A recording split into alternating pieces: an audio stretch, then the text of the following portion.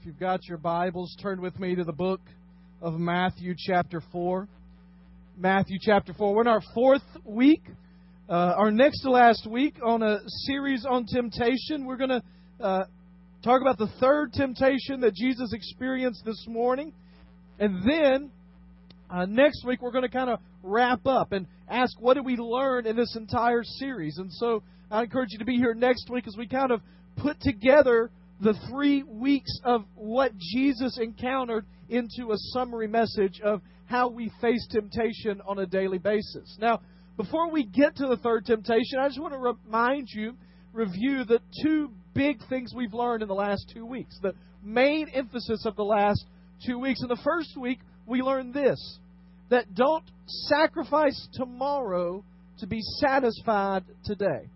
Remember, we talked about Jacob and Esau in that discussion, and Jacob and Esau were in line. They were supposed to be the bearers of God's image, the bearers of God's kingdom. And Esau was to fulfill that role, and he sold all of that, his future, his place in history, his glory, if you will. He sold it all for a pot of stew. We talked about that we are faced with decisions on a regular basis where we can exchange our futures, our families, our faith for something that satisfies an immediate need. And that we don't need to be sacrificing tomorrow to be satisfied today. The second thing that we learned, or what we learned last week, is that we are not to manipulate or try to manipulate God, but we are to cooperate with Him. Remember, Jesus was taken to the pinnacle of the temple and told to jump, and we talked about various aspects of that, but one of the things there was he was going to push God into rescuing him instead of cooperating with God as he went along the path. One of the things we talked about last week was that we have this desire within us to be proven right. And that we have to give that up. That God will do that. That God will vindicate. That God will justify. That God will show that we are right. That He is right. But we must trust His timing and His plan. Perhaps you heard that a guy predicted that the world was going to end yesterday. Anybody hear about that, right? Okay. So this guy named Harold Camping, who is an 89-year-old guy. This is not the first time he's done it. He's predicted it many times before and really predicted it a couple of times. All right. 1994 was the last time he did, and so this isn't new to him. And yesterday came and went. Right? We're here this morning. Jokingly on Wednesday night, I told him I didn't prepare a sermon for today because what was the use, right? But that was a joke. I did, all right? Now, here's the thing. I realize that those kind of predictions, well, we kind of laugh them off, can be detrimental to the cause of Christ. As people all over the country look and see, that stuff isn't true. That's another reason not to believe it. And that most of us in this room realize that he does not represent mainstream Christianity. Okay? We understand that. And I am with those people that yesterday afternoon called for him to, which on Twitter and Facebook and news outlets, there was this call from Christian leaders for him to repent and apologize, especially to his believers that literally sold everything, lost everything because they thought the rapture was happening yesterday at 6 p.m. And I understand all of that. But there was this nerve yesterday that kind of ran through all of those calls and descriptions that unnerved me a little bit. There was this almost jumping up and down with the "I told you so, it didn't end" from Christian leaders. Okay? See, we told you it didn't end. We're glad. It was almost as if it was coming up to 6 o'clock. Christian leaders are going, "Please, Jesus, don't come back." Now, they didn't say it that way, but it was, we know it's not going to happen. Nobody knows the hour of the day, which I preached on Wednesday night. I believe that. But it was the kind of the thing behind it was almost, we're right, you're not. We're going to prove to you we're right. And I tweeted this last night. Most of y'all are on Twitter and you don't see it, but I put this out. It's almost as if Jesus would have come back at 6 o'clock, there would have been preachers lined up and go, "Why now? Didn't you know what this guy said?" And they would have been upset with the return of Christ at that hour. Why? Because they wanted to be right. What I actually said was, I've never seen so many believers so excited that Jesus didn't come back. Because they were He didn't come. Yay! Now, I don't think that's what they meant. But sometimes our desire to be right overrides what we ought to be about. Because Scripture says, listen, if Jesus would have come at 6 o'clock last night, I would have been at the front of the line excited about it. And I don't think Harold Camping's going to be in heaven bragging to everybody, all right? And it just went to this layer of our desire for our side to be right. Here's the third thing. We're going to look at the temptation that comes in Matthew chapter 4, verses 8 and following. So after Jesus has been tempted with the bread, after Jesus has been tempted with standing on the temple, verse 8 it says, again, the devil took him to a very high mountain and showed him all the kingdoms of the world and their splendor. All of this I will give to you, he said. Now, we don't know how this happened again. We don't know how he took him to a high mountain. There are scholars that believe he took him to a mountain that overlooked Jerusalem, and Jerusalem represented the kingdoms of the earth. There are some that believe that in some kind of miraculous way, Satan helped him visualize the kingdoms of the world. And what we have to remember is we've grown up in a time when we see this stuff all the time. Now, I can get on Google Earth right now and I can look at the kingdoms of the world in seconds. We are used to seeing news from New York City and Los Angeles and Chicago and Brazil and London and the Middle East. We're used to seeing the kingdoms of the world from our own home. We have to remember, sometimes we forget that Jesus grew up in a time when he was a local boy from a small town that didn't see this kind of stuff all the time. And so for Jesus, even in his human form, this would have been an amazing thing to see. And Satan says to him, all of this I'll give to you if you will bow down and worship me. Now, one of the questions people ask is, well, did he have it to give? I mean, is Satan kind of pulling his leg here, saying, Jesus, just bow down to me, I'll give you all this, and he didn't have the authority to give it? Well, here's the answer to that. Did Satan have the authority to give it? Yes and no. So that doesn't really answer the question, does it? He does, in the fact that Scripture says that he is the ruler of the air, the prince of this world, that he rules the earth, that God in some way has allowed him to have reign over the world, that he has allowed him to have some ruling here. Now, we have to understand, all of that comes under the umbrella of the sovereignty and rule of God. And so it's not like God has given him everything and God has stepped away. It's just that he has allowed him to flourish here for a time being. And so in essence, he does have for a momentary time the ability to say, I will give this to you if you'll bow down and worship me. Now here's the thing. Jesus' entire mission revolved around the kingdoms of the world. Reclaiming it. I mean, Jesus' entire mission revolves around reclaiming the kingdoms of the world. Now, if we don't realize that, all we have to do is look at the Great Commission, right? And you'll be my witnesses. You're to go into all the earth, baptizing them in the name of the Father and the Son and the Holy Spirit, teaching them to obey my ways.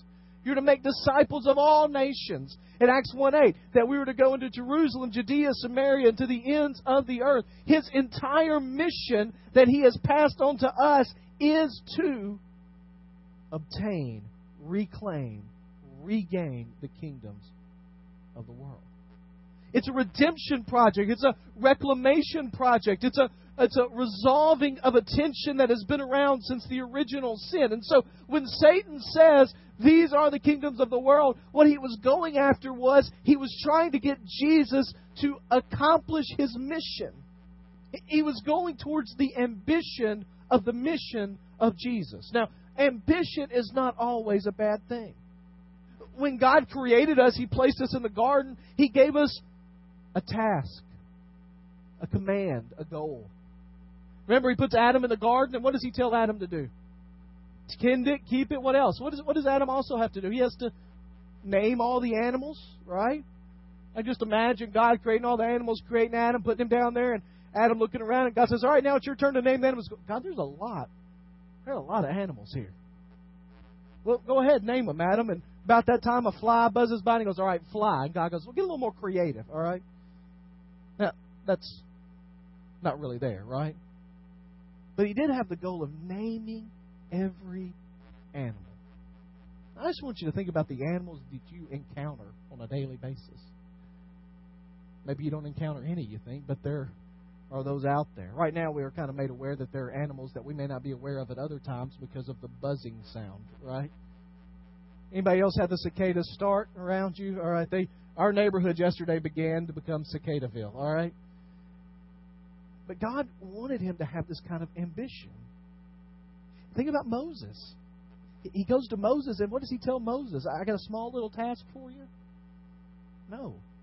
He says, you're going to walk into the most powerful kingdom in the world, and you're going to tell them to let my people go. And then you're going to lead this group of people from their bondage in Egypt into the promised land. That's pretty ambitious, right?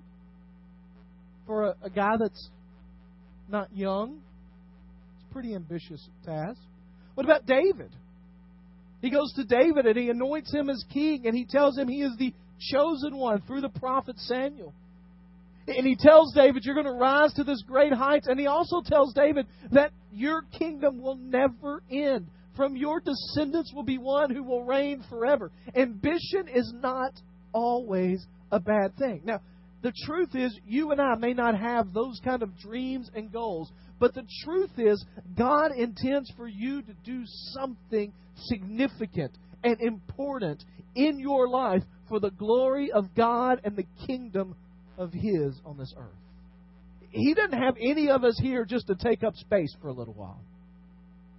And so ambition, goals are not a bad thing. What Satan is asking him to do here is to take a shortcut to the goals that God has set. Now Jesus responds and says, away from me, Satan, for it is written, worship the Lord your God and serve Him only. Then the devil left him, and angels came and attended him. Each week I've given you just a short saying that I want you to wrap your head around that I think is the issue for each week. And this is the issue that I want you to think about, the saying that I want you to think about as it revolves to this week. And that is simply this: don't do the right thing in the wrong way. Don't do the right thing in the wrong way. The issue here really is asking Jesus to shortcut His way to the end goal. Or to choose, as we'll talk about in a minute, comfort over doing what God called. Or receiving what we in our culture call instant gratification. I want you to think about, what in your life do you really have to wait on? And here's the thing I want you to think about. Some of you have lived for many years. Some of you have not. But what do you have to wait on today? Or let me phrase it this way. What did you have to wait on 30 years ago that you don't have to wait on today? Now, I read an interesting thing this week that talked about how speed has increased in America. And that until the late 1800s, that in the history of the world, nothing ever moved faster than a horse. No messages, no communication, no people. You couldn't move faster than a horse because you didn't have that ability. And in the 1800s, that began to change and has continually changed today. Now, I want you to think about today how many things move faster than a horse. Everything, right? I mean, I get mail to my door from anywhere in the United States, and I can get it next day if I need it. Now, I got to pay for it. But if I got to have it today or tomorrow, I can get it. Now, the thing is, with the way the world is today, that doesn't even, you don't have to wait for things to get delivered to your door. I don't know if you saw this week or not, but Amazon, you know Amazon.com, right? It's the world's largest bookseller. This week, officially on Amazon, digital book sales outpaced regular book sales. Now, why do people like digital book sales?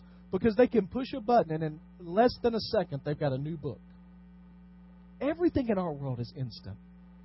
For Christmas, now, Susan and I aren't even coffee drinkers, all right? It's one of those habits that I have avoided as long as possible because I know once I start, I have seen too many of you that have never stopped, all right? Amen? All right? So it's one of those things that I've just decided I'm not going to start, okay? I mean, some of you love decaf. I mean, the whole point of coffee is the caffeine, all right? But over the Christmas holidays, we decided we needed a coffee maker. Now, the main reason is when my parents came to visit, or Susan's dad came to visit, they were making 6 o'clock runs to McDonald's for 4 cups of coffee, all right? And so we went out and got one of those Keurig coffee makers. You know what I'm talking about? 1 cup at a time, instant. Because we have to have it now. I love when my boys come in, and last night we were making spaghetti, and spaghetti doesn't take long. I mean, 10 minutes to boil the stuff, put some sauce in there, warm it up. It's not long, but they were concerned with how long it was taking to get supper together because they were hungry. Well, can't you just stick it in the microwave? No, we can't just stick it in the microwave. All right. What Satan was offering Jesus was instant gratification on his mission. But it was the wrong way to go about it. What he basically was saying is, you don't have to work through it all. You don't have to suffer. You don't have to be worried about that. Right now, I can give you what you came to do. It's tempting to take shortcuts. There's a guy out there writing, business guys are reading him a lot of church leaders are reading. There's a guy named Malcolm Gladwell. He wrote a book called Outliers about why successful people are successful. And one of his biggest points in there, some of it said is just when you're born, where you're born, to whom you're born to. That certain people start with advantages. But he said another area that he talks about is called the rule of 10,000 hours. And he says for anybody to become really good at something, they have to spend 10,000 hours practicing it. That's a long time. Amen? I don't know if you might want to do the math in your head real fast. I mean, some of you can divide 10,000 by 24 pretty easily, but it's well over a year, full time, 24 hours a day, 7 days a week doing something. He studied various people. One person he said was Bill Gates, who in the 70s got access to computers that nobody else really had, and he spent 10,000 hours programming on it, developing what would later become the most used software in the world. He studies Canadian hockey players that are great and talks about the 10,000 hours that they spend training. One guy did this research, and whom Gladwell pulls it from is a guy that did research on the Beatles. You ever heard of the Beatles? Right? And the Beatles left England and went to Germany, and they played over 10,000 hours worth of shows in Germany together. And when they came back to England, they sounded like nobody else around because they developed that sound practicing together for 10,000 hours. Now, here's the point of all that. Nobody in our society wants to spend 10,000 hours practicing on something before they see results. They want it instantly. And where this temptation is going to hit you is in two areas.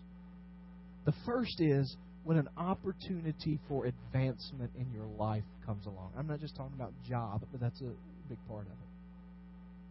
When you're working and you're having these things and you've got this goal in mind and you think this ought to happen, and suddenly an opportunity presents itself, and you know that you're going to have to compromise some of what you believe or what you're doing or how you've lived in order to achieve it. But in your mind, you rationalize it because it's the next step towards the end goal that you have.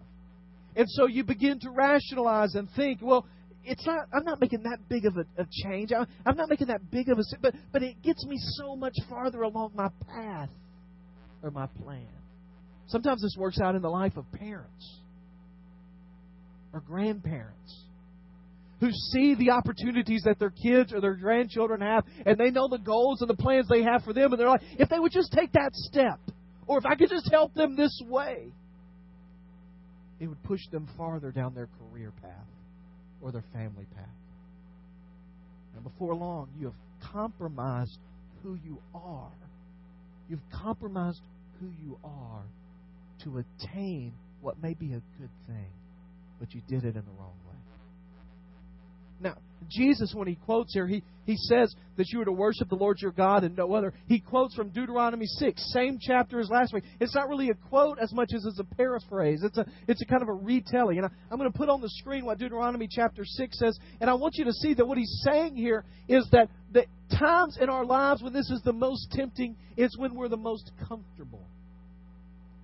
He says that when the Lord your God brings you into the land that He swore to your fathers, to Abraham, to Isaac, and to Jacob, to give you, with great and good cities that you did not build, and houses full of all the good things that you did not fill, and cisterns that you did not dig, and vineyards, and olive trees that you did not plant, and when you eat and are full, then take care lest you forget the Lord, who brought you out of the land of Egypt, out of the house of slavery. It goes on to say this: it is the Lord your God you shall fear. Him you shall serve, and by His name you shall swear. You shall not go after other gods, the gods of the people who are around you on the earth. For the Lord your God is in your midst. He's a jealous God. Lest the anger of the Lord your God be kindled against you, and He destroy you from off the face of the earth. What He says is this: don't forget who it is that got you to where you are. As you're thinking about the goals and the ambitions and the things that God may have planted in your mind, don't forget who it is that got you to where you are. And He says, well, Israelites, when you get into the Promised Land, remember Deuteronomy is the book where Moses is preaching his final sermon to the people of God before they enter the land of God. He says, you're going to get there and you're going to walk right into cities that have already been built. You're going to walk right into places that have already been developed. You're going to walk into wells that you don't have to dig. You're going to find vineyards that are already there. You don't have to do anything about. It has been given to you. And you're going to walk in and your first impression is going to be, wow, look what the Lord has done. But then suddenly, gradually, you're going to begin to feel like it is yours that has done this. It is your people, it is your work, it is your ingenuity. And before long, there's going to be a temptation to forget the Lord. And this is how you'll forget Him. You're going to notice your neighbors worshiping a God, that God promises a good crop this year.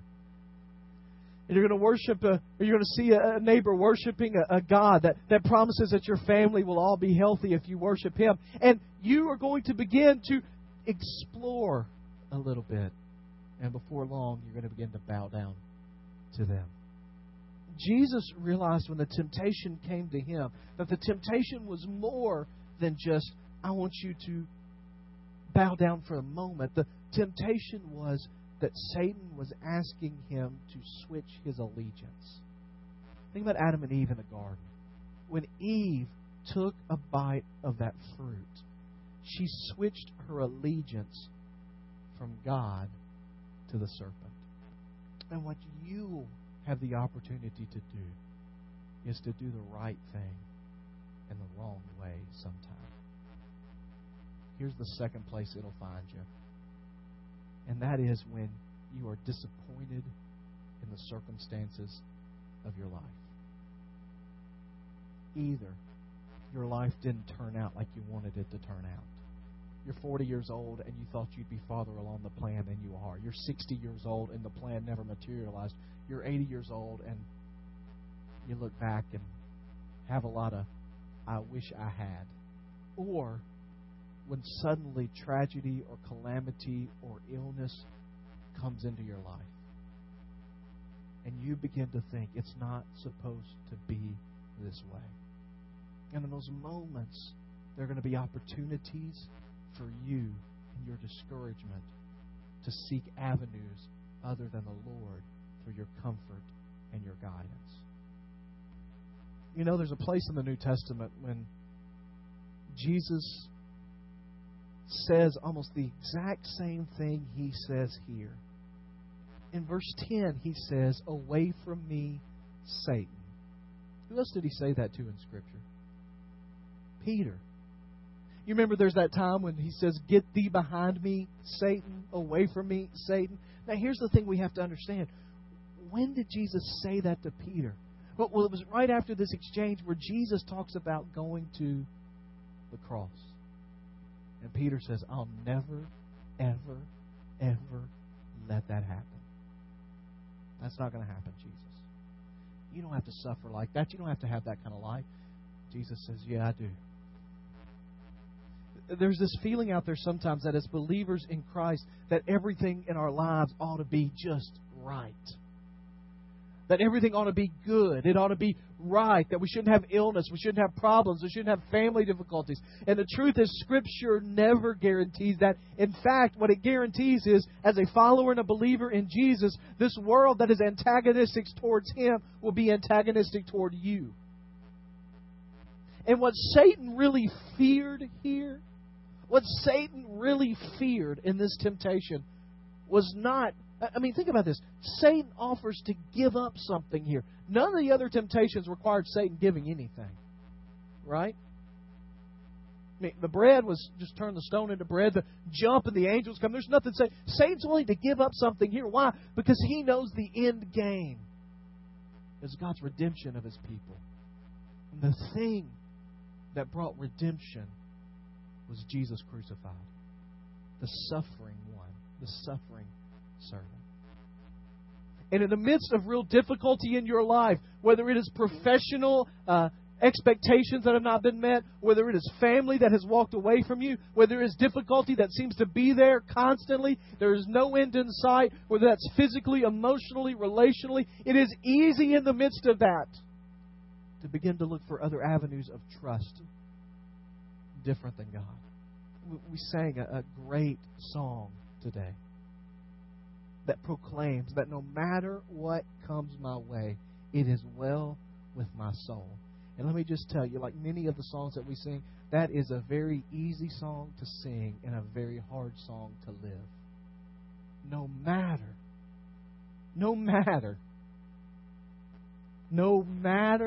what comes into your life, are you willing to say it is well with my soul? Jesus basically says to Satan here, listen, I'm not bowing down to you. And it's more than just the simple act of bowing.